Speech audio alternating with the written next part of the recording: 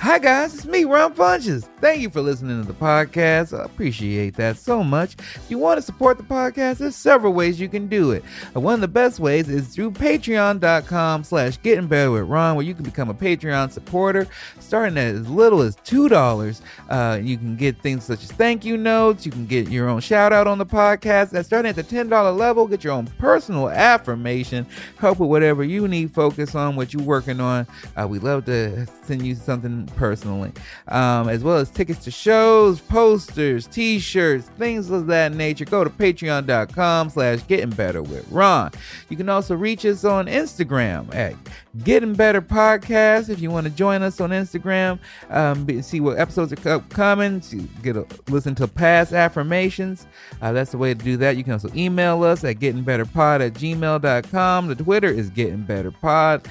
You can go to my website, ronfunches.com, where you can get t-shirts, get your own Getting Better t-shirts, find out all my dates where I am gonna be. Come support me. I appreciate it. Thank you for listening to the podcast. Let's get started. Big love out your head, in your way, but don't forget your spiritual life. Big love out having better sex, and being a good friend, and doing the best that you can. It's about getting better, we're working on getting better together. Oh, you ready for me? Wow. Okay. Hi, guys. Thank you for listening to the podcast. Appreciate that so much. I hope you're doing well. I'm sure we got some Patreon shout outs to get into, but I didn't bring my list, so we'll have to do it next week. I'm running around ragged. We'll get into it. But first, we got to get into our affirmations because I know I need them, so I assume you need them. So let's get into them. You know how they begin. I hope you're feeling strong. I hope you're feeling brave. I hope you're feeling loved. I hope you're grateful for that love. I hope you're working and trying to become the best you that you can be, and at the same time, giving yourself a little bit of leeway, giving yourself a pat on the back for working so hard and doing all the things that you can do, because life is hard.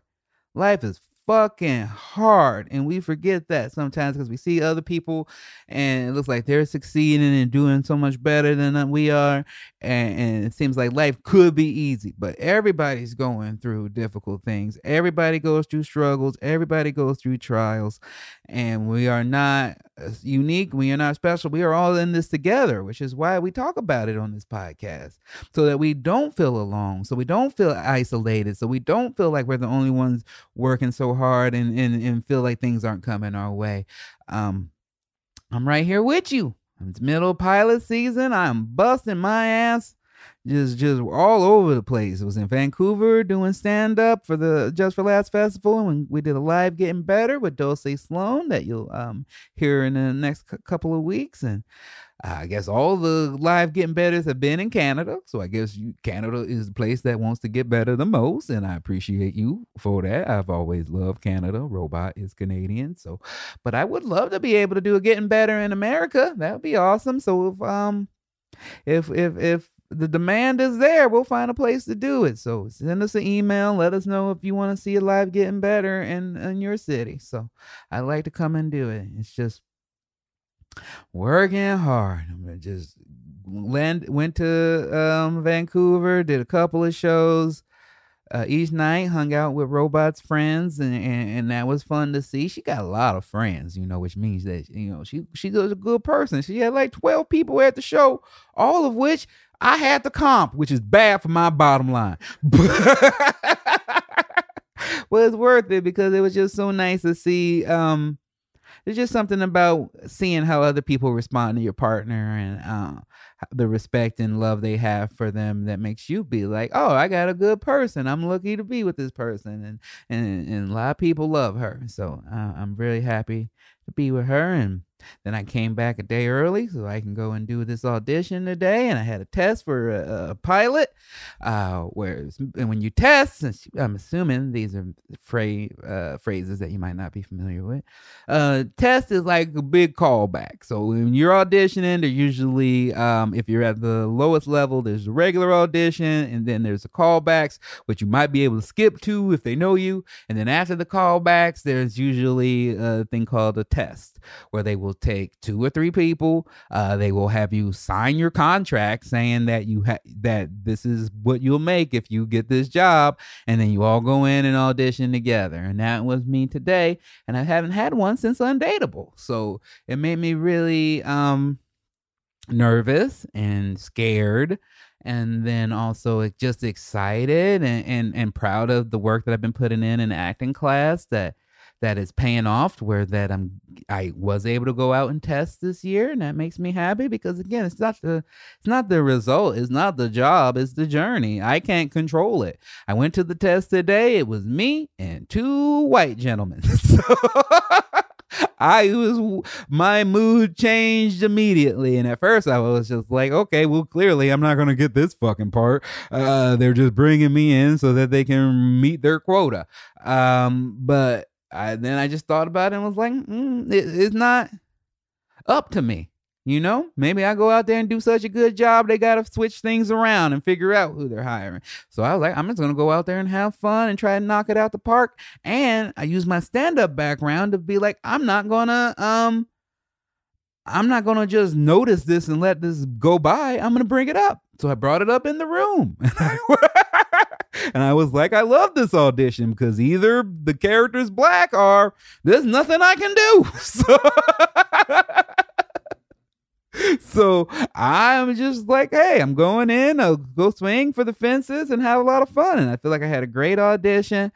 I did really well. I'm really seeing the advancement in my acting, which makes me excited for, again, my own project. And this week we're going to go out and pitch that again. So next week, when you listen to the podcast, I might be very happy or I might be very depressed. Or like every week when I say this, I might just not get any information, which is what they love to do. So it's just a fun week. And I just love it when you get those chances to have opportunities and you don't know what's going to come of them. You know, you just enjoy the journey, enjoy the fact that I do get to test, enjoy the fact that I do get to travel to these comedy festivals. And it's just really a change in mindset from me just thinking about money and destination and status and power and respect, and the fact that I think a lot of comedians, a lot of people are just people pleasers, and we want everybody to like us. So every audition I go in, even if I know, hey, this probably isn't a part for me, even if the other characters are white, I'm like, I can figure this out. So instead of looking at it as a negative, I was like, well, fuck, how good am I as a comedic actor that they were like, maybe he's black.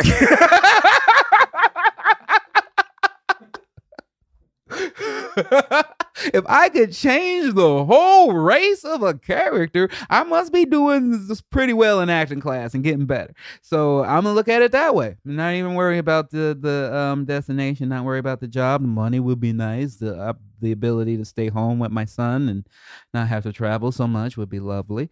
But at the same time, I'm fucking mercenary. I'm a fucking animal. I'll go grind and go get it. I love going go get it. I love that shit. I love traveling. I love just guest starring on roles. But as much as that, I would like a home. I feel like a lot of comedians, a lot of artists, we're outside animals, you know? And a lot of these jobs are inside jobs. They bring you in the house. And outside animals think they want to be inside until you're inside. And you're like, fuck, there's a whole world out there. And some of it's shitty, but at least I can see the whole world. You get trapped up in going inside, and that's all you see. All you see is your house, and that's all you think is the whole world is, you know? And you think your status is bigger than it is, and you think you're more important than you are. That's how I felt when I was on my first show. I was like, everybody's watching Undateable. Turns out it wasn't true. Literally, almost no one was watching Undateable, and less people powerless. I just like what's going on with me right now. At least, it ebbs and flows, but I feel like my ego is subsiding a little bit, and I'm just happy to work. Like I'm a worker. I love fucking working. It's in my blood. My uncle is the same way. He would show up in the middle of a snowstorm in Chicago at 8 a.m, driving all the way across town to come visit because he's a go-getter and he's a worker, and I think that's instilled in me. I love working and I love going and getting it. So hopefully we'll go and get it. Go and get that job, work for a bit, and then get canceled and I'll do something else.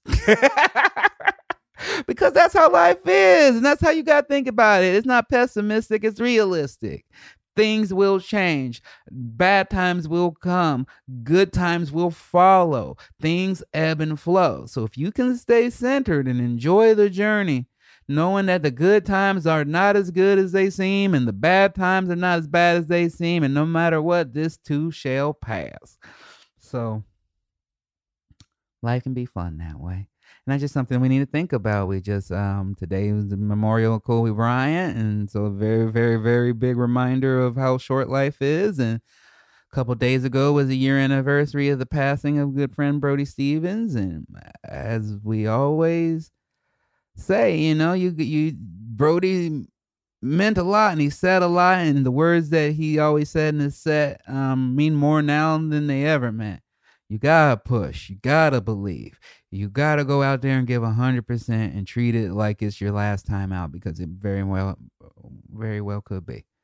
So, and speaking of which, we got a great guest for you today. This is a certified banger of an episode. I really like it. Even if you do not know the guest, I implore you to listen through this whole episode because it was full of great advice and great stories and just great perspective.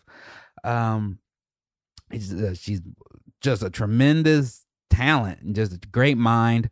She's executive for Comedy Central, which is great. She's helped me on some things, and I've always enjoyed her. And then now she is the author of a new book called Buy Yourself the Fucking Lilies, which I have a copy of. I've started reading it. Robot started reading it, and I can wholeheartedly recommend it. It's a really enjoyable book that makes you think about and remember how to be grateful and remember to take charge of your life. Again, it's called Buy Yourself the Fucking Lilies.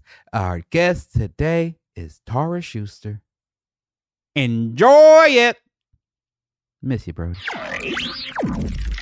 Tara, thanks for coming. Oh my God, thanks for having me, Ron. Of course. That's what we usually start with, is why you're here. And I'll tell you why because normally I'm begging people to come, but then people reached out to me for you. I think you're sitting over there. So that's fun and unique for me, and that just made me feel good because I was like, do they know this is just in my office? But the reason why I wanted to have you is that because anytime I've seen you, you've always been very nice to me and had a sweet personality and made me feel at ease. And usually I see you in situations it's like not the most at it's me pitching something or doing that, but you always made me feel comfortable, and so that really like I just enjoy you as a person. And then thanks. When I found out what your book was about, which is called Buy Yourself the Fucking Lilies, right? Yes. I'm sure you wanted me to say it. my publicist is like, yes. Yeah, I know the job. And when I was starting, I mean, I haven't read the book, but when I was reading a little bit about what it was about and the journey that you've gone through, I was like, oh, I definitely want to talk to you. So now you tell me, why did you want to come here? Yes. Well, I will echo kind of what you said. We first met, I think, on At Midnight, might have been the first time. And you were just always such a positive, bright light of optimism and so nice to everybody and like made people feel good in your orbit. And that's not always how comedians are, you know, that's not the norm.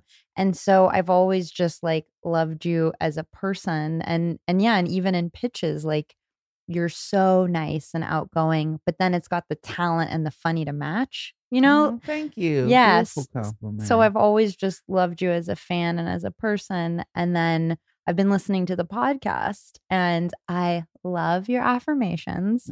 I love your optimism about working on ourselves because I think it can feel really overwhelming. And I've certainly felt overwhelmed. The idea of taking responsibility for your life feels like, no, like that's way too hard. Like I never want to do that. But actually, when you flip it and you look at the, I'm trying my best and I'm showing up for this life and I'm working on it, it is way more joyful.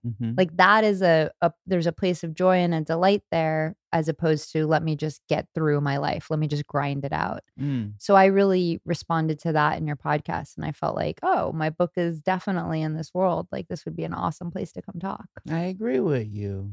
I like what you said that because I think taking that personal responsibility, I liken it a lot to what true freedom is. And I think a lot of people consider freedom to be just this playful thing, this like dancing around light thing. And I think that it has that side of it, but it also has the side of responsibility and taking care of yourself and taking care of the people around you. And I think a lot of times it's easier for us to start just blaming our boss, blaming our politicians, blaming all these things, because then it's not my fault that my life isn't the way I want it to be. Exactly. And I mean, that's sort of what my whole book is about. I grew up in a neglected house. And I think there was a time at which I could have blamed my parents and said, well, they did this to me. And I basically did that until I was 25. And it sort of like led to a dependency on weed and a horrible anxiety where like on a good day, you'd find me openly weeping on the subway, and I hit rock bottom when I was 25. I drunk dialed my therapist, threatening to hurt myself. And the next morning I was listening to her voicemails and I heard how worried she was. And that made me really worried. Like, this is not a life I'm going to survive. I'm exhausted in my guts. What's a way forward? Like, and I didn't even know how to clean a vacuum cleaner filter, like much less fix my life. So it was really like scary and daunting. And it would have been a lot easier to say, well, I was neglected and I had it bad and other people had it better. And it's my parents' fault. But little by little, I learned it was more joyful to take the responsibility. Like my life got better the more I said, you know what, that stuff is true. Because there was also a part of me that thought, I shouldn't feel this way. Like I didn't have it that bad. I didn't have the worst childhood ever. I shouldn't feel that bad. But the truth was I did feel that bad. So that was the only real thing I could deal with. And after I started dealing with it, and that's sort of what the book is all about, I found that when you release blame, like blame is a prison and it just keeps yourself locked up, but when you release it, you're able to grow and feel some of that light and that liberation. No, I absolutely agree with that. I think a lot of times we think strength is being able to ignore our past traumas or act like things. I mean, one of my least favorite things in the world is when it's usually a dude, when they talk about something and I'm like, oh, and clearly like we disagreed on something and I go, I'm sorry if I hurt your feelings. And they're like, and I'm genuine. And they're like, I don't have feelings. You could never hurt my feelings. And I just want to go, whoa, who hurt you? What happened to you over here? Like, you don't have feelings? Like that makes no sense. That doesn't make you strong. And it means you're denying what life is. But I spent a lot of my life doing that. We talk about that a bit, where I grew up in a abusive household, and I spent a lot of that time blaming him and blaming my mom for allowing that to happen in my life, and then acting like it didn't phase me. And the same thing of like, oh, other people had so much worse. But it wasn't till I started going to therapy and admit stuff like these things do still affect me in my life. It's kind of this weird thing where you allow the person, if it's outside of our control, they hurt us. They made that choice. But then we continue to allow ourselves to relive that pain and Yeah. relive that hurt over and over again. And to keep being the victim of it, one thing I write about is that which you do not deal with deals with you always. Like those people who say like, I don't have feelings, whatever, I can move on. Cool that they said that. It's not true. Like it runs the game until you figure out how to deal with it. So I think there are a lot of people out there who they are blunting themselves with substances, or they want it to look perfect, like an Instagram perfect life. Like, look, surface, it's all great. But in the inside, they're really suffering. They're, crying in their cubicles at work or in a job that they just detest and hate or whatever the situation is. And they think they should be fine. And I'm just saying, why do you need to be fine? Like, who said that? And fine sucks. Like, why would you even want to just be fine? See? Yeah. Like, what else do you want? Like, what do you want to explore? And like, what would be your ultimate dream? And like, I'm way more interested in feeling your feelings and like living your life than just being fine, I just think it's really interesting that you went through that and had that self-reflection and the strength to heed those warning calls that you put out. Yeah. I mean, I didn't have a lot of options.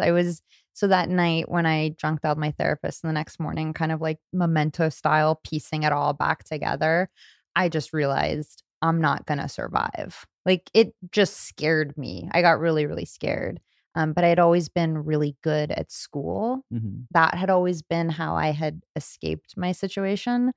So I thought, well, what if I applied sort of my school mind to reparenting myself, which was sort of this idea. I was like, well, I didn't have parents really. They're not coming to the rescue. What would it look like if I did that now? And so I started a Google Doc of like, what are values? What are principles? What are vegetables? Just like, here are my questions. And I kind of attacked that.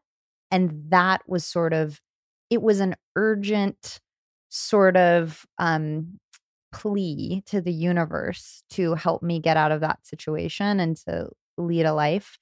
So I feel grateful for that rock bottom kind of moment, because I don't know that if things had just been fine, right? If I'd been able to apply that word, maybe I'd still be in that position. Just being a functional alcoholic. Yeah, well, exactly. Like there are so many people who, it doesn't even have to be that quote unquote bad of a substance, but like how many people just numb out with reality TV or numb out with relationships, food, you name it. We're constantly numbing ourselves and denying ourselves the experience of going through our emotions that really want to be felt. Yeah, that's very true. That was something that it took me. It's so weird that acting of all things is what got me to start looking at that, because we're talking with my coach and stuff, we were really focused on like, she's like, when you're a comedian, it's your job to comment on these things, comment on what life is about, comment on other people's emotions, not necessarily be in it. And so, but that is the opposite what you need to do to act. You need to be able to feel these things and go these, and it was an eye-opener to me that I had a hard time accessing some of these places. It was easy for me to play these jovial or like magical or whatever you would call it characters, but to then actually have to get angry or to get sad, I didn't want to access those things because they brought me back to places I didn't want to be. And it was at that point where I realized, oh, if I want to, I really like acting. I like it. I love it. And so if I really want to get good at it, I'm going to have to deal with these blocks that are stopping me from accessing my power. And that's been very helpful as far as, letting me access anger and use it appropriately and feel sadness and not try to cover it up with food or weed, which is still a constant struggle. And, one thing I often think about is like, what great thing in your life came about because it was easy or you could ignore something else? Mhm. If you're anything like me, it's like basically nothing. Mhm. Like basically nothing was just like easy and fell into my lap. But when you access like your pain about something, it's actually your superpower. Mhm. That's where like you're talking about, like you can get so much strength from those places, whether it's, also for your acting or for whatever it is you want to do in the world. Like people want authenticity, they want Mhm. connection.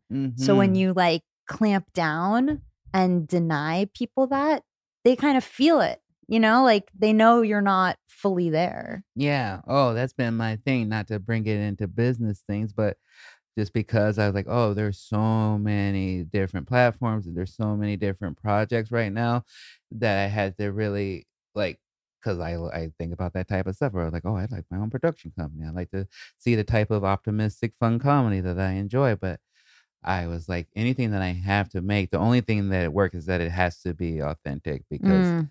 there's too many things. Like, why Yeah. would I watch something that it is just something that you just were like, maybe you want a show about three guys in the office. And it was like, well, Yeah. that means nothing to me. And also, like in the dumpster fire of a world we live in, do we want to just be putting more trash out there? Mm. And like I work at Comedy Central, and I try to help find shows. And one of the main things we think about is it an authentic story? Does it have a really strong point of view? Because just like on a human level, like to your point, why would I want to watch something that didn't feel real in some kind of way? Mhm. Yeah, why would I want to watch the thing? It's like three bros and they ended up in a house. Here you go. Yeah, unless that's your life, unless Yeah. that's your real life, then why would I watch that? Who cares? And what's Yeah. the take? If Like, you're why is copying it? just something else, Yeah. chasing a trend, Yeah. then it's never works. That's what we talked about on the Angela Johnson. If you chase something, you're always behind. Yeah. But I want to talk a bit. I want to dig backwards a little bit. Because you talked a bit about. It sounds like as if you were a free range child. Yeah. What do you mean a bit about Yeah. your parents not being around? Yeah. So they were a busy doctor and lawyer, and I grew up in the right neighborhood and going to the right schools. But on the real, like things came to my house to die. Like the fig tree, all of the pets that we ever had. Iggy the iguana was a goner because nobody paid attention to how to feed iguanas. Like everything was neglected. And it was tough because they'd also do like lavish things. They'd be like, Mhm. we're going to Hawaii. Mhm. But then, I wasn't going to the dentist, and I certainly wasn't going to the same dentist twice because we were dodging a bill. Mm. So I always felt this weird one foot in one world, one foot in the other. What is stability? And there was also just a lot of fighting. Mm. It was a very, like, when I think about it now, my ears get like hot and tingly and they like fold up like little sheets. Cause that, I don't know what your experience was like, but for me, like so much screaming Mhm. really took a toll on my mental health. And it was not great. Social services was constantly coming to check in on me. And the weird thing about that was I always blamed myself. I thought, wow, something's really wrong with me if social services is here. I Mm. never once considered maybe shit is really bad. Like maybe this was a bad situation and so they're here to check in on that. I was like, what is wrong with me? What am I doing wrong? Why can't I manage this better? Why can't I fix my family? And that was sort of what I grew up in. And really young, like in high school, I started smoking ungodly amounts of weed to ignore, blunt, self-medicate, just escape what I was going through. Mhm. And that was like the number one thing I had to deal with in my mid-20s was like this crutch, which weirdly helped me. Like Mhm. it got me Of to course. college. Yeah. Like I don't know that I would have been able to do that without weed, at least to give me some amount of comfort. Mhm. But on the other hand, by the time I was out of college, I was so dissociated from like myself and my mood. I didn't really know who I was, but it was, Angela Johnson was talking about this when she was on about survival mode. I was just like, get me the hell out of here. Like, whatever I have to do, smoke weed, work the hardest, whatever. Like I can't be present. I don't think I mean, I'm not laughing because that's the funniest, but I'm also laughing because it seems like no matter at what time period we would have been friends. So Totally. we could have hung out then to hang out now. 'Cause I understand. Yeah. So is that because that's part of your book, right? Is that like you have such this drive and you were successful so young, and I assume that it came from that of you looking for like, get me the hell out of this. I need stability. I need to take care of myself. Yeah. And for a long time, it was, I didn't get any validation from my parents. I don't have a relationship with my mom. My relationship with my dad is complicated, but better today. But there was no adult saying, I love you unconditionally. There was nobody who was like, you're worthy just because you're you. And so what I was seeking was outside validation. So from teachers, from my job, I was like constantly proving myself. And one of the biggest things I've learned on sort of this like self-care journey is when you tether your self-worth to other people, you will always fail. You cannot win. It just isn't possible. Mm-hmm. And actually in Hollywood, I feel like I hear this a lot. People say, well, when I get the pilot, then I'll be happy. Mm-hmm. When I book the show, then I'll be happy. Mm-hmm. And it's like, no, like if you're not happy now, there's nobody, no thing, no amount of money that could ever give it to you. And so now I feel like in a place where I know where I get my self-esteem from. Mm-hmm. I've identified it. I write it on my wall at home. I can point to that North Star. I don't need the job or the whatever to validate me anymore. I love that. And I also feel like there's such a heavy view on it when people are like you said, when they're like, when I get this, then I can be happy. When I get Mhm. this, I can be happy. But when you do flip it and you find your own self-worth, it's almost like this cheat code to Yeah. life. Where it's like Totally. it doesn't matter. And like I get bummed and like when things don't go, or like the biggest change I've noticed in my just I can see day to day is just when I was in my early to mid 20s, and my whole self-worth was revolved around my set. It revolved around my comedy because my health was not good. My relationship wasn't good. My relationship with my parents wasn't good.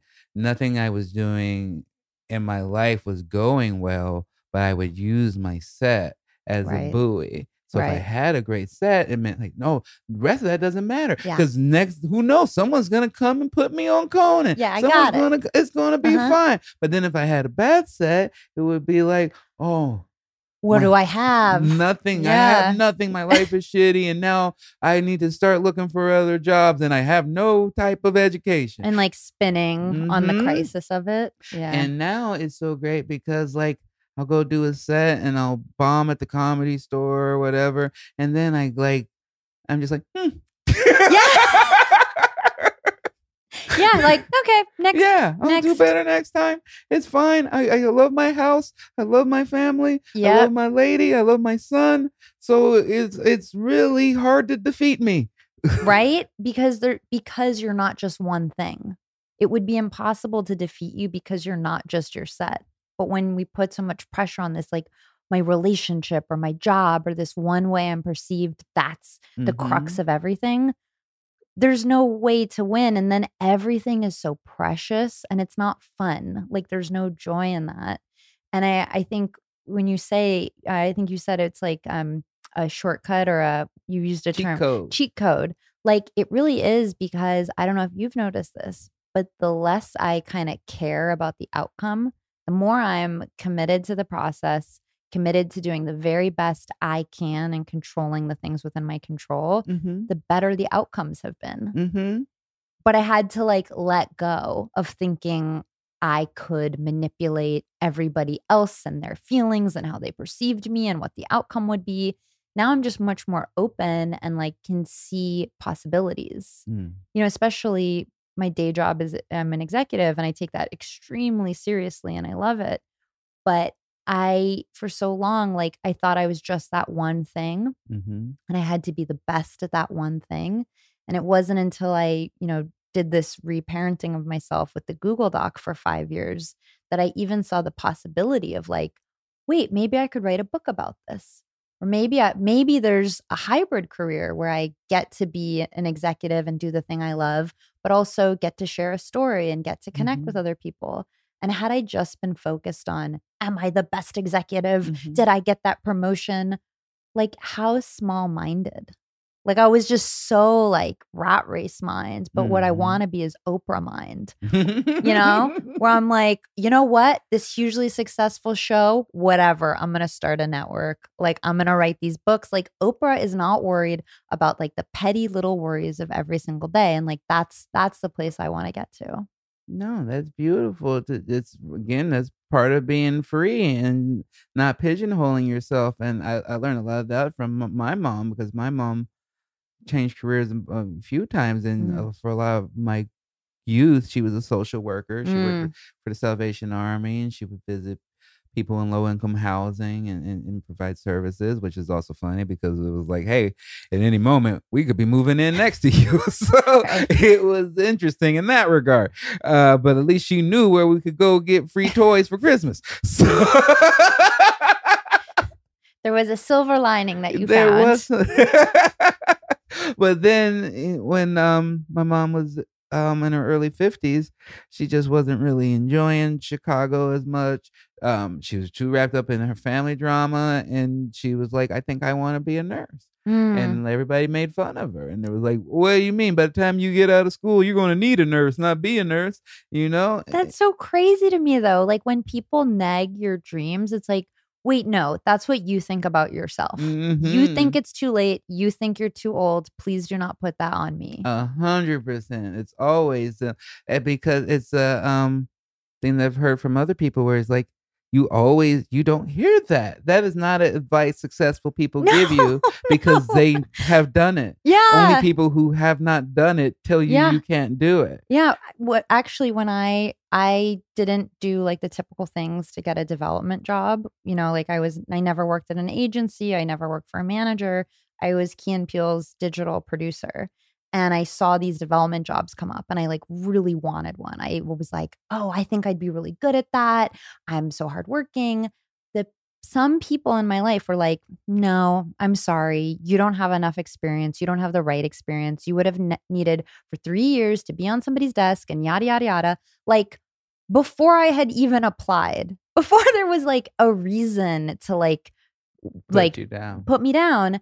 And it was really in that time where I realized, like, wait a minute, I think they might be talking about themselves, because they don't know me that well. And this doesn't seem impossible, just another job. So like, why all this like stress about it? But I really find that like, it's one of the number one piece of advice I give to young people who are starting out in the business is like, don't listen to people who are like down about your career. Like, you really do have to tune them out, because I promise you it's not personal. Like, they're actually not talking about you. They're talking about themselves, and that sucks for them, but you can just tune that out. Yeah. It always is. I mean, because like, there's a difference when you're like, oh, you're not right for this, or you're not right for the part, or you just don't have enough experience. Right. Those are clear cut things. But when people go out of their way to go like, you can't do it. You can't, like it's not possible. Like, we went to the moon and we're trying to figure out all these, we have autonomous cars, but you in that career, not possible. Like, what? And you're right. There's like a huge difference between feedback, like real constructive, you're not right for this job. If you had XYZ, you would be a better candidate. Why don't you go beef up XYZ? Exactly. That's totally legit. No, you can't do it is insane and not very valuable advice. No, not from anyone. Go do what you want to do and then do something else. Then write a book. Or do both at the same time. Do both at the same time.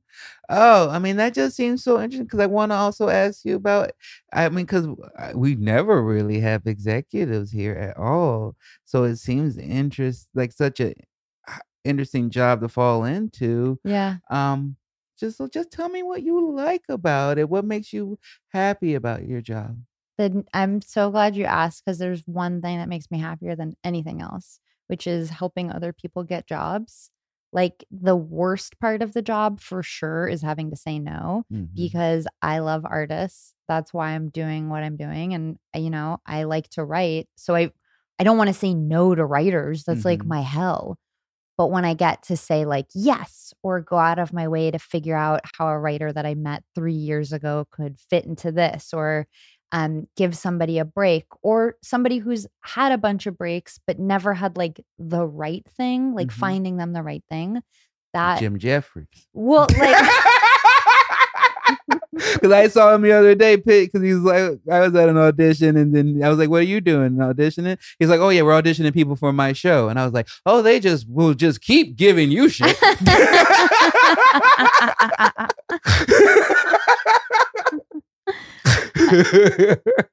Yeah, it's funny. It's like it is a weird job in that you're like a gatekeeper to a whole other thing. So it's not even like, I'm not a comedian. I couldn't write. I could not do what you do. I'm A, not qualified, B, not talented enough, C, like, I love that about you. So it's obviously a weird thing then that I'm sitting in a position kind of figuring out what's good for the network.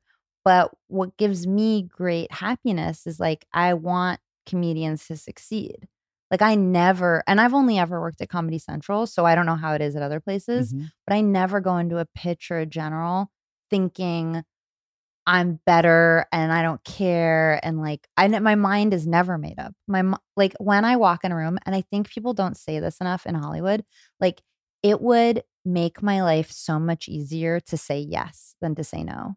Like, saying yes here, like you bringing me this awesome thing that I totally works, actually would be a lot easier and like more in my interest than saying no. And so, yeah, I try to approach, like, even when you said that, like, being nice at shows, being like warm and approachable, like, I'm on your team. And that's definitely how I see the job and what gives me the greatest happiness. Yeah, I think that's what makes you good at the job, and the fact that you know your value, but then you also, like you said, you're not like, oh, I'm not the comedian. I think there's so many times you go into a room and you can feel like, oh, like some of them think that they could do this better than me. I think that's a thing. And I think one thing that I say pretty frequently is know who the talent is. Like, whenever you're in a situation, like, we all have talents, we're all the talent in some respects. But I've definitely seen people who like want to perform for comedians, and I'm like, what the fuck are you doing? Like, they're actually the comedian. Like, you don't need to do all that. Like, and in fact, I don't think they want it. So if you just show up and be normal and listen and receptive, that tends to go better. It is understanding who the talent is and like why you want to do a project with somebody. It pays off at like every step. I also like what you said about wanting to say yes, and a thing that I had to get into my mind recently is because of I mean, I've sold a few things, which has been great, and then also gotten a few no's, but I always feel like, and a lot of times, like, even if you're like, oh, this is a great idea, but it doesn't fit or anything like that, it's so much better to get told no up front and move on to someone who's like in love with it or whatever, or for it to not work, than to force something that won't work, and then people have seen it, and then your career is messed up. Well, it's the worst thing ever. It's like any relationship.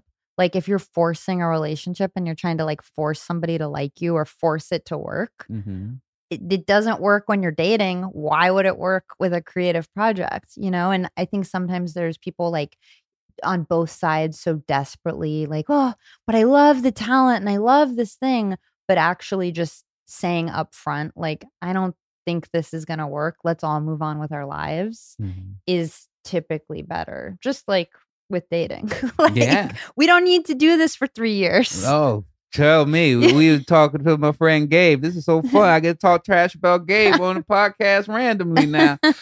Gabe got out of a relationship, dated a girl in Portland. They hung out over one time while he was there doing shows. He turned it into a full year relationship where they ended up at Palm Springs. And last week, not even kissing over a 4-day weekend. Not even a kiss? Not even a kiss. 4 days of just awkwardness. No, in Palm Springs? And yes. You're paying for it? Oh my God. I know. That's definitely one of my, it has been in the past, is like, oh, cool. Neither one of us is really that into it. Let's just force it for 2 years and then see. Maybe that will fix it. Let's just hurt each other's feelings for a long time. Yeah. That sounds like a good idea. Oh, it's so fun.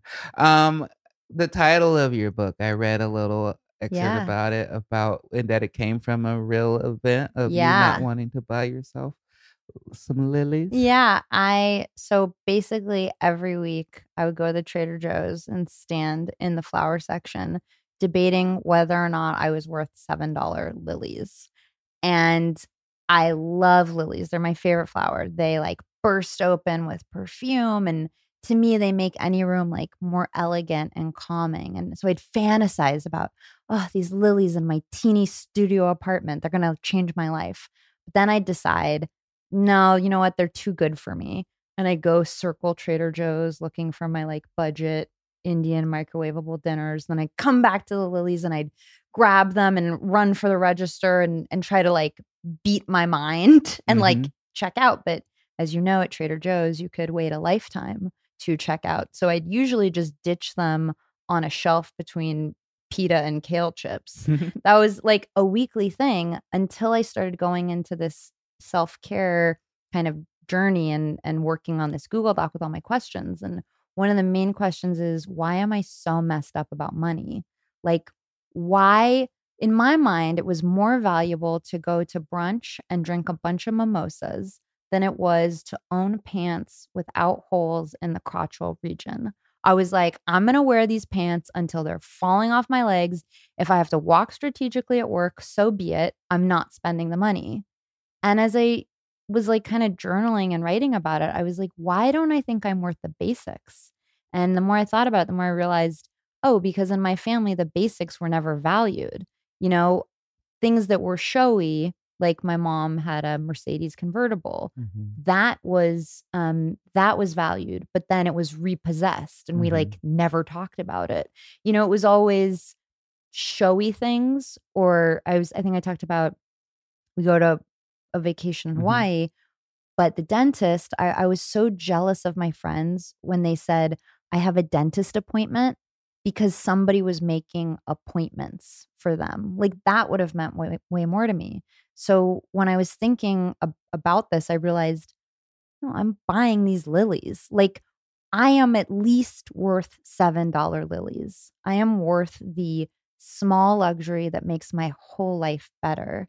And I think with kind of the self-care movement we're in today, there's a real danger of thinking a massage and a spa weekend is self-care. Like those things are nice. No knock to those things. They're not self-care. For me, self-care is an honest accounting of your emotional wounds and then building the small habits and rituals to heal those wounds. So when I buy myself lilies, it is an act of, you are worth the basics. And I weirdly think a lot of people relate to this thing of like denial. So like I've heard my friends talk about an order of guacamole this way. Like, oh, no, I can't order the $4 guac. Like, but do you love guac? Like, because if you do, then why wouldn't, like, it's fine. It's not going to bankrupt you. In fact, we were talking a little bit about like the weird cheat code. Like, I think one of the quickest cheat codes for life is treating yourself well makes you do better. Being mean, self-critical, down on yourself, denying yourself basic luxuries is a recipe to be brittle. to not be able to weather a storm, to constantly be criticizing yourself, but buying yourself the lilies, getting yourself the raspberries at the farmer's market. Nikki Glazer told me that hers is taking a long ass nap, even when she shouldn't take a nap, being like, I am worth a nap. It's free, but it heals you. It makes you feel like you're taking care of yourself because you actually are. So that's where the title of the book comes from. Yeah, I'm glad I asked. I did a good job, huh? There you go. Publicist in the corner, 2 thumbs up. Yeah, it's fun. I love it. We never have entourage. Oh yeah, my giant entourage. Well, I'm not talent like you though. Like, so for me, all this is like really new and I'm really scared. So Lauren like holds my hand and gives me a pep talk and is like, you're not worthless. Like, you've got this. You can do it. You're scared in interviews? Oh yeah. Cause I'm not I'm in awe of stand-ups because you go on the stage and it's just you. That's it. Like, it's you, your brain, how you deliver things, and you're judged on that. I am behind a desk all day. And even when I was writing the book, which took a few years, I'm alone or I'm with my editor. It's like a very solitary act. So now to be out there, kind of a very behind the scenes person talking about it, oh yeah, I'm terrified. And then I'm talking to someone like you who's like naturally funny and like everybody loves. Like, yeah, I'm really scared. Well, I should put you at ease. Well, knowing you makes me feel a lot more at ease. But it goes to say that like, yeah, I definitely don't fancy myself like the on camera talent in any situation. I understand. I would say, I deal with a lot of what's been very helpful for me is because I used to be so scared of executives and casting directors. See, and that's interesting to me. What? Because you're like, oh, you're judging me and interesting. You're judging me. You're judging things, especially a lot of times because when anything that I pitch was always because I don't. Because like I said, I don't come up with those things. So everything was personal. And so anytime they were like, and not necessarily with you guys, I think you guys had always been very, even when you turn me down, you're like, we love you. Just not the right idea for us. But I've had some, like I pitched a show to a network and then they were just like, it's just too dark for network TV. And I was like, that was my childhood. Like, that was my experience on planet Earth. It's too dark. Cool. Yeah, Thank you. Oh, it shook me for a little bit. I had to go like, oh, my life is too dark. Yeah. That's a lazy note, by the way. Thank you. I don't like that. It's very general. Yeah. Too general. Like, what are you supposed to do with that? Like, it's not constructive in any way. Like, what can you do next? Yeah. And you can't change your childhood either. So. No. But I also was just like, you know what? It's fine. Moving on. Just like, on to the next one. Like, bye. See you later. Now I forgot what I was talking about because I got angry. Oh, I remember. Is that seeing them outside of their domains, outside of their kingdoms, where I was like, oh, half of you can't talk, half of you aren't good at public speaking at all, and then going from Montreal, like half of you got some issues with drinking and drugs, and right? And so then it was a little bit like, why am I letting you judge me? But I say all of that to say that you know what you're talking about. It's clear that you love your book and love what you put into it because you speak about it with passion and clearly. And I would not consider you're very capable of doing any interviews and you're good at it. So. Oh, thank you. I just got an affirmation from Ron Funches. I feel so good. I'm hanging on to that one. Take it, hold on to it, and tell me some of your upcoming goals, things that you're focusing on, career-wise or personal-wise, what plans that you have for your book launching and beyond. Yeah, I think right now, the single reason I wrote the book was to make other people feel less alone.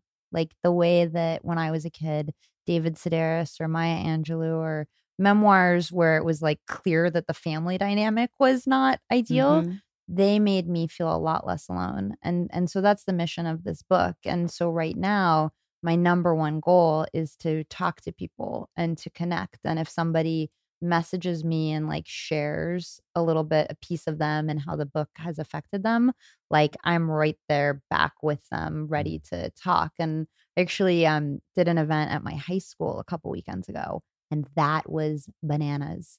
Like to go back and to be able to talk to 15-year-old version of me and to like hold her hand and say, please put down the bong and take yourself seriously. Like you can get out of this. It's going to be okay. But you need to start taking care of yourself because nobody else here is going to do that for you. That was one of the biggest gifts of my life, to be able to do that. So I think it's connecting with people, being really open to the gifts that sharing can give. Because, you know, I have a little fear of, oh, if I'm so vulnerable, like what are people going to think about me if I put this all out there? I think every week. Right? You're like, yeah, you're like, I go through this weekly on the podcast and on all of your stand-up. So there's a little bit of that, but there's more of an urgency of like, I don't want the experience I went through to be in vain. I want to make something of it. So I think like writing that out as much as I can. I realized I love writing books. So I hope that that's I hope there's another book for me. And then continuing to find and nurture artists, you know, like that's what I've done most of my career at Comedy Central. But it's sort of like I'm really open to the possibility that the book and the things I'm naturally good at are going to dovetail into the next thing. And I'm open to the mystery. Like, I don't know exactly what it is. I'm not like gunning for a promotion. I'm not trying to make anything happen. What I'm trying to do is stay really aware and present, and get to enjoy meeting all the cool people, like just even getting to be here with you now, like soaking in this moment and staying present with it. That's sort of my goal at the moment. Oh, you just reaching them higher levels, huh? I'm trying. I'm really trying. That's because that's what it's all about. And that's what I'm trying to do. And then it bounces down into physical needs and financial things and concern about my son's future. The real things. But they exist together. Like it's always that two things are true at the same time. Like, yeah, we have to deal with like the real hardships and problems with one of my big fears is like what my family is going to think of the book on one hand. But on the other hand, was I not going to tell the story if I thought it could be helpful to other people? Hell no, I was always going to do it. So I try to like remember like, okay, these two things are true at the same time and they actually help one another. They make each more rich. I just think it's important for people to hear, and it's not just women, but I think there is just this dynamic that's always pushed upon us, and it's things that I've tried to write about just from the relationship I had with my ex-wife and things like that, and me being a single dad and having sole custody of my son. But there's always this thing of like, mom is perfect, and mom, and don't you ever like, there can be these shows about deadbeat dads and all these things, but don't, because I even when I was pitching it around, people be like, I don't, well, this mother character, like, that's but so I'm like, so many interesting. people have this experience, and so many people have to deal with that, and I think it's a real disservice that we ignore that sometimes moms aren't perfect, and nor should they be. Sometimes we have bad relationships, but you're lucky. I'm lucky that mine went from being kind of adversarial with my mom to now we're the best of friends. But I know a lot of guys, and I know especially a lot of women who have these relationships with their mom that don't fit the storybook thing, and they're deeply bothered by it. I'm so grateful that you brought this up because this is one of the main things I want to get out there. You know, because I had a really difficult relationship with my mom growing up. She was very, it's weird. I don't know how to label it, but emotionally abusive at a minimum.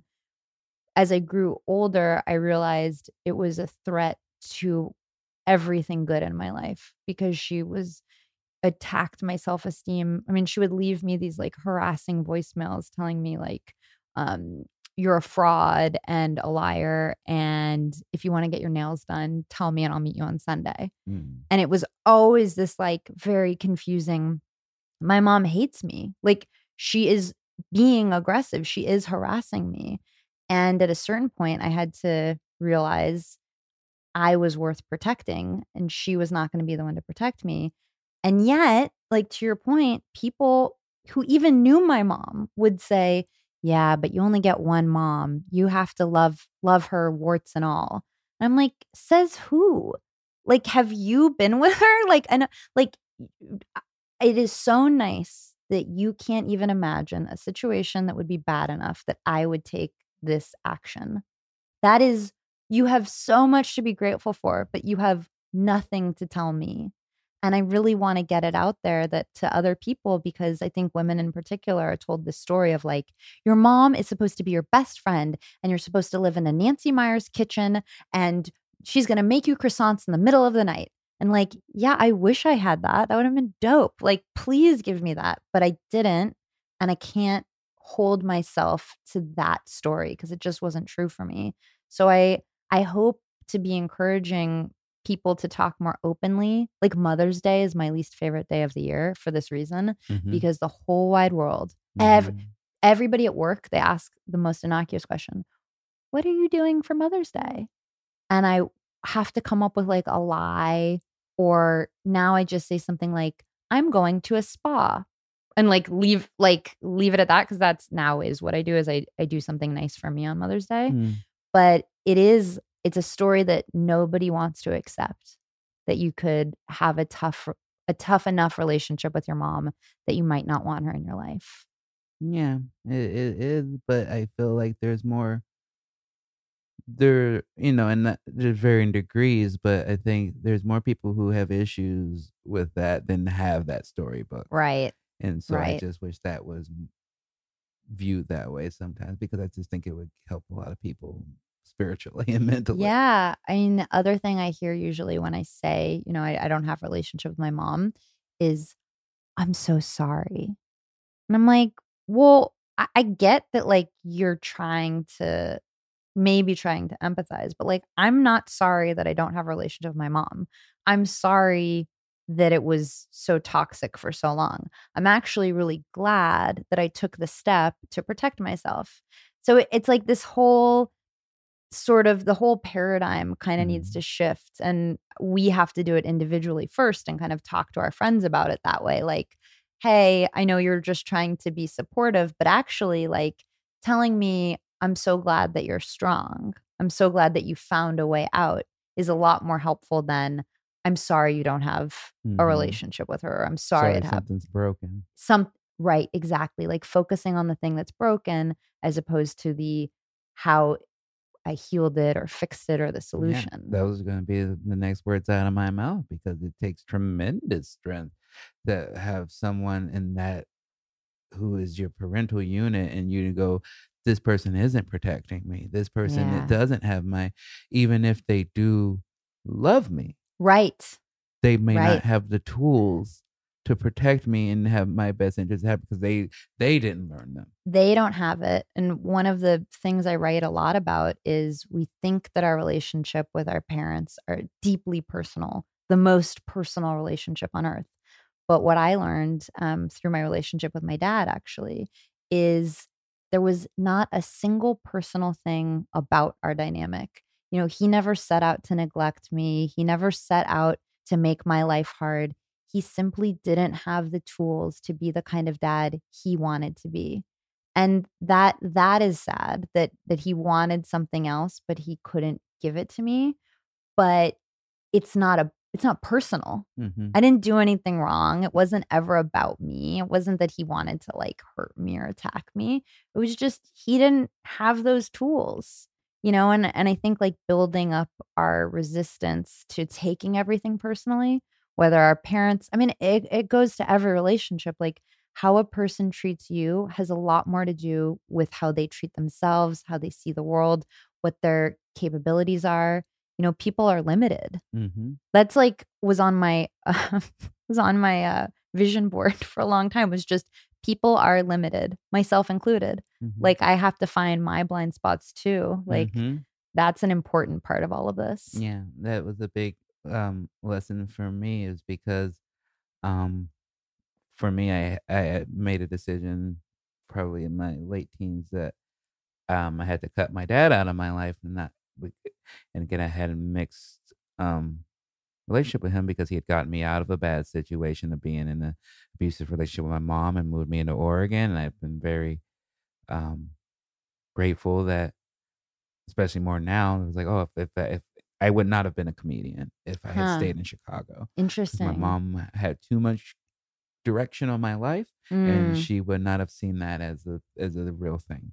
And so mm, it took the distance of being away from her. It took me moving from a place like Chicago to a small town like Salem, Oregon, and having my brain be like, oh, wait, like, oh, I thought I had to act this way, or I had to do right. that. I don't have to do any of that. Right. And but then I learned like my dad just didn't know how to make the best decisions as far as the right people to keep around his family and to Mm, not have he didn't want to hurt the family, but he did not know how to keep people away who did. right. And and I just remember the day because my dad had like 5 kids or with 4 different women, and one of my youngest brothers is like, at the time I was 30, he would have been like 4. Hmm. And so I went and saw him, and he looked like me. He Mm, looked like me when I was 4 years old, mm. and he's watching wrestling.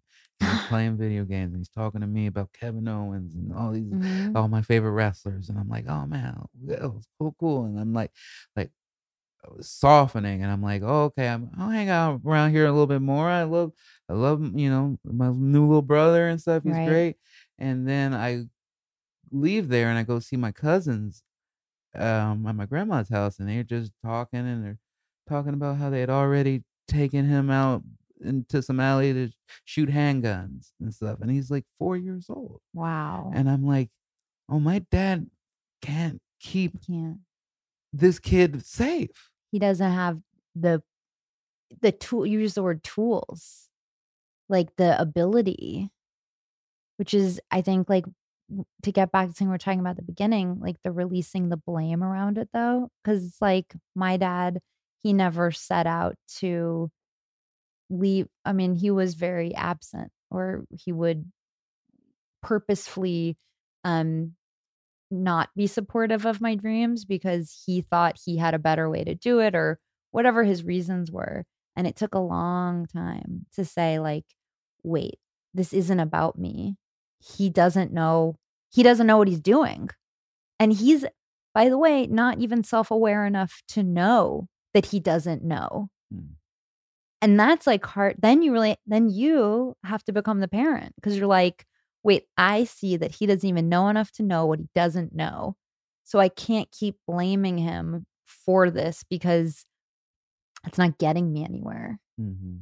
Yeah, it's just a cycle. Yeah. And you just gotta pull yourself out of it. And but I received a lot of flack from it from my even from my my mom, who would privately be like, "Oh, I get it." Well, I have a question about it. So you found out from from your cousins that the 4-year-old was playing with handguns, and so then what did you do? Like, I told to him about it, and then I told to myself of like, I can't get invested in this.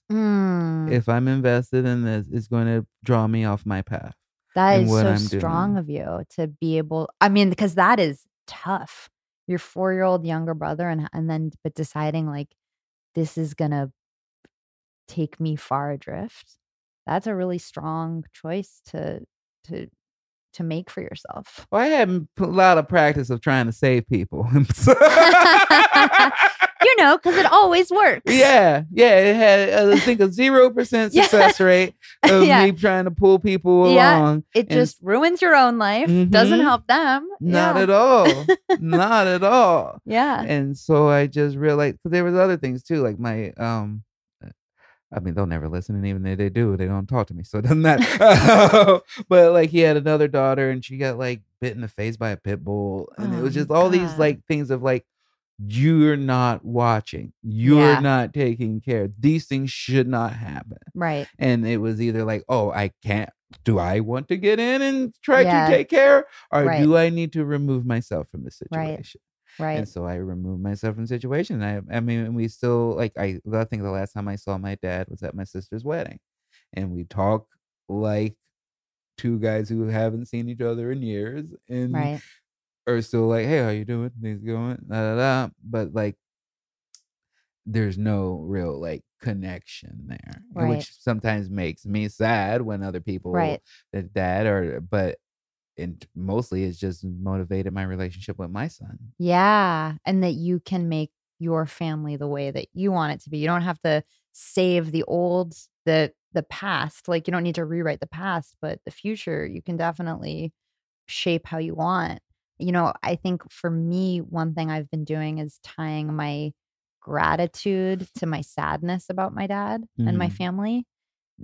And it came from I don't know if you saw the Mr. Rogers movie or Oh, what you you thought know of it. I saw that. I was crying. I know.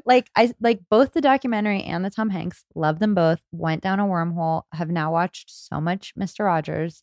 But one of the things I took away from that movie is he says to the reporter character, without your dad, like you wouldn't be here. You wouldn't be the person you are today. And that was like a huge like a chime went off in my brain because I was like, wait, if I hadn't gone through all of that, I wouldn't be the person I am today. I can genuinely tell you I love myself in a healthy way. Like I feel good like most of the time.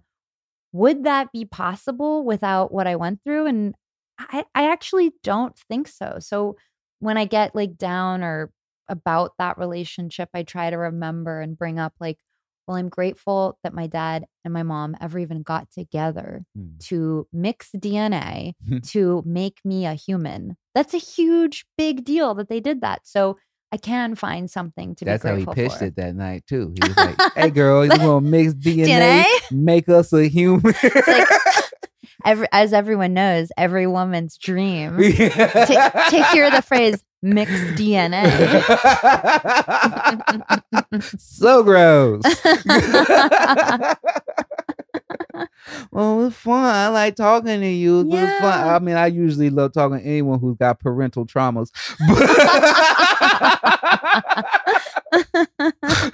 They're my favorite people. Where we at time wise, Hosty? What? No. Wow. Wow. Is there anything that I feel I need to talk? Oh, we're going through it. Oh, I think self-worth was in there. Boom, treating yourself was in there. Family background. I went through all my notes without looking at it. Amazing. I Wow. love it. I'm getting better at hosting. So happy. So I guess we'll just do what we always do is we'll land this plane by asking you for a piece of advice, even though you've given it so much. It's been a true pleasure talking with you. And I mean that. I think I do say that to everyone.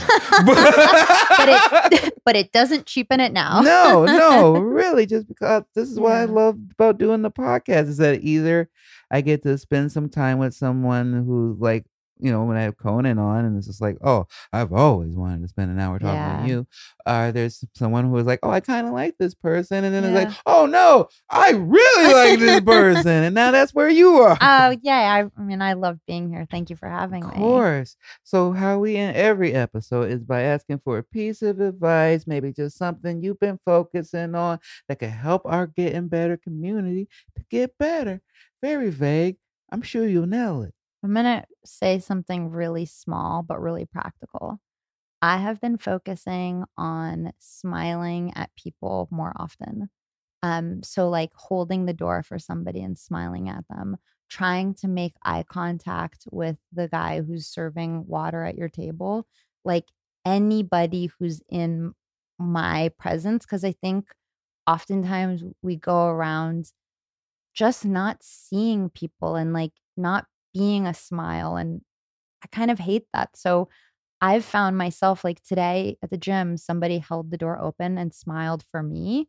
And I was like, oh my God, like, yay, that felt really good. So I know how it feels. So I think if we could, it might even sound a little cheesy, but if we could like smile and hold eyes for like a second, a little bit more, you put a better energy out there. And I think you get it right back. I think that is a great advice. And it is small, but small things are very powerful. And I think a lot of times, especially a lot of fear, and there's a lot of people running around in your phones or in your headphones because Yeah. you don't want to You don't want to connect. connect. Yeah. And you do find, always speak for myself. I do find that when I take the time and I like it. It's Yeah. also because that's my makeup. That's part of the comedian in me. Yeah. That's part of the thing is that if I see a cashier, if I see someone where I can like make their day a little more fun, if they are having Yeah. a shitty day at work and I can make it a little bit more fun by talking trash or talking about their things, I love it. It makes me so happy. It seems to make their day. And just for the longest time, I've just been like, anything that I can do to be a positive force in the world. And it doesn't necessarily mean raising $1 million for something. It can Right? be as small as smiling at someone, holding a door open for someone, letting someone, shaking Yeah. someone's hand. Absolutely. And it's free. It's, like it's not a huge imposition, and it's, we talk a lot about self-care and we were saying like going to a spa or whatever. I promise you that smiling at the people in your day has so many more rewards than a massage ever could, because you're connecting, you're being present, you're out of your own spinning head and with the people around you. I still want my hot stone massage. You can still have that. Okay. You still get that. You still get that, but also this. Yeah, but I did I think I didn't get the chance, but I love that because people forget about maintenance as the self-care. It's always Yeah. about balling out of control Yeah. or getting something extravagant. But to me, yeah, like being able to maintain, to go to same thing. I went to the dentist today. Going to the dentist Nice. makes me feel good because it means that I'm keeping a maintenance schedule, that I'm working on things. Yeah. And just keeping my house together and keeping everything nice, and not, that used to be my thing of just being like, I just want a new house. Right. Just like, Right. but now it's just like, maybe one day, God willing, if family gets bigger and engaged now, maybe have another kid, and hopefully the universe will provide that. But until then, my favorite thing is just about keeping the area that I am as peaceful and nice and as happy as I Yes. can. I'm crazy about keeping my bathroom sink clean. Like every night before I go to bed, I like spritz it with a rosemary scented little thing. It smells great. It takes 10 seconds. It makes my whole life feel better because I'm taking care of the space I'm actually in, and I'm respecting myself enough to do that.